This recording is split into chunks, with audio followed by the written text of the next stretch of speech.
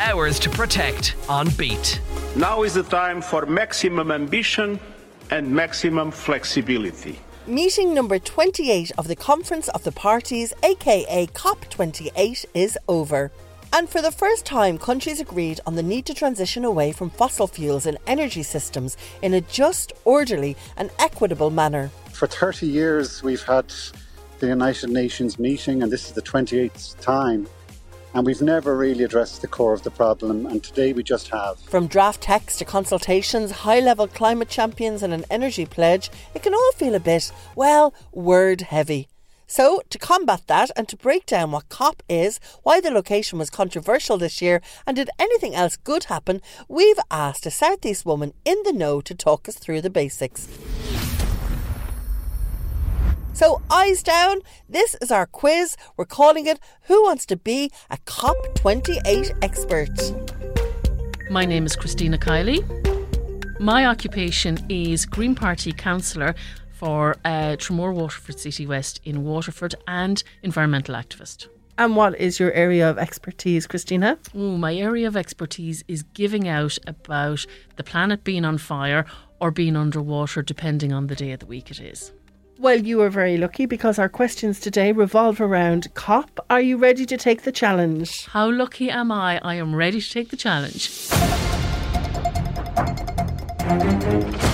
Christina, what is COP? Okay, well, COP is the Conference of Parties, and it's a bit of a stuffy title, but it is an international climate meeting that's held every year by the United Nations. And basically the Conference of Parties is the countries who joined the international treaty to the UN Framework Convention on Climate Change. And there's about 190 countries who come together to try and move things forward in terms of climate change.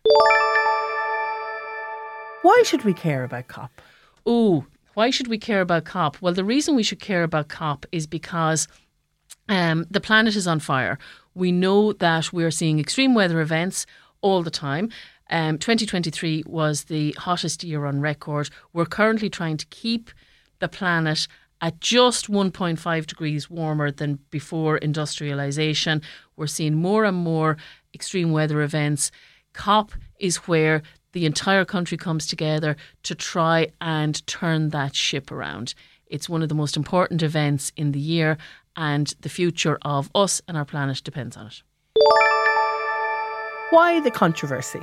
Okay, well, the location was controversial this year because it was held in Dubai. And Dubai is a petrostate, so it's known as a state that it invests in oil exploration. And Sultan Ahmed Al Jaber was the lead negotiator at COP, but he's also the chief executive of the United Arab Emirates national oil company, ADNOC. And environmental campaigners felt that those two roles and those two positions were in conflict with each other. Did anything good happen at COP? Lots of great things happened at COP. I mean, I could pick holes in it, but I have to say, overall it was good. We now have a historic agreement for the first time ever to transition away from fossil fuels. Now, what environmentalists and what most governments wanted was an agreement to phase out fossil fuels. That was sought. And while the language is different, it essentially means the same thing. So that's a really good thing to come out of COP. Another really good thing to come out of COP was the example shown by the Irish at COP. We had a phenomenal Irish delegation out at COP, and they were leading from the front. We had Minister Eamon Ryan was leading the European delegation, and he announced a couple of days before the end of COP that with the watering down of the language, he was prepared for the European Union to walk from COP, and that sent a really strong signal that I think we saw in the end result. Thank you very much for taking part in Who Wants to Be a COP Expert, Cristina Kiely. You have won the pride of being an expert on COP and making it much easier to understand for us all. Yay!